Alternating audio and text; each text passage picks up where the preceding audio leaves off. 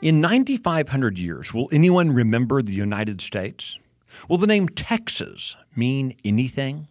As I stood on the upper layer of ruins at Tel Megiddo in northern Israel, I thought a lot about seizing and squandering opportunities. I'm Michael Quinn Sullivan with a reflection on life and liberty.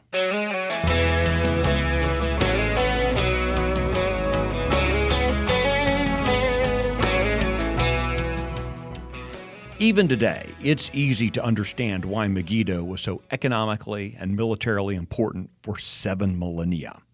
Anyone traveling north and south through this region of the Mediterranean would pass through this valley. It sat at the natural crossroads of the ancient world. Never heard of it? Yeah, you have.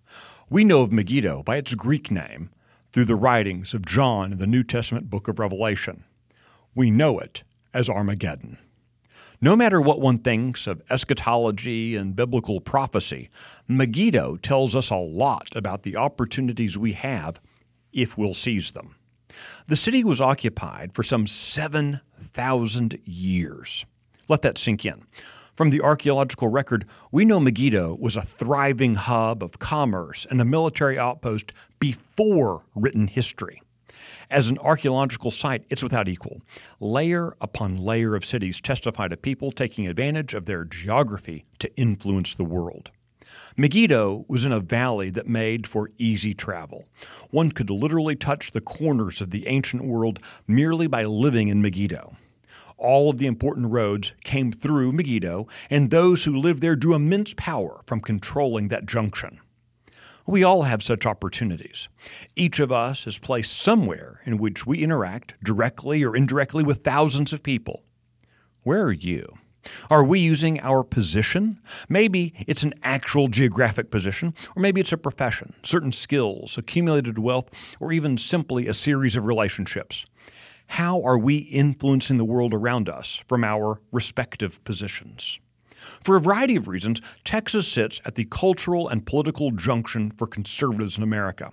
And yet, conservatives have grown frustrated with a series of do-the-bare-minimum legislative sessions in a GOP-dominated state. All roads to a better, brighter future for our republic could run through the Lone Star State, yet lawmakers squander this opportunity time and again. As it happens, Megiddo's influence and importance eventually waned.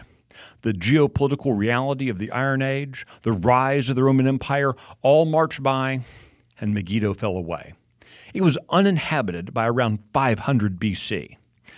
But thanks to 7,000 years of preeminence, its name and legacy has lived on as a literary tool and a rhetorical device. Megiddo's place in future history, of course, is maybe a different discussion for another day.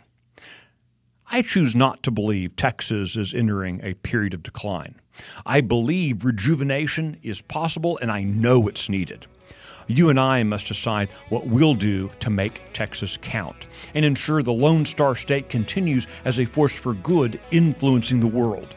Should the Lord tarry another 7,000 years, will we be remembered for squandering our place or seizing opportunities?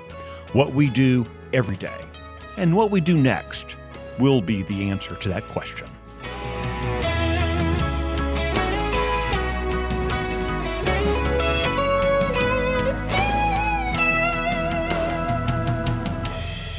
Hey, if you like today's Reflection podcast, be sure to subscribe, rate it, leave a review, and encourage your friends to listen.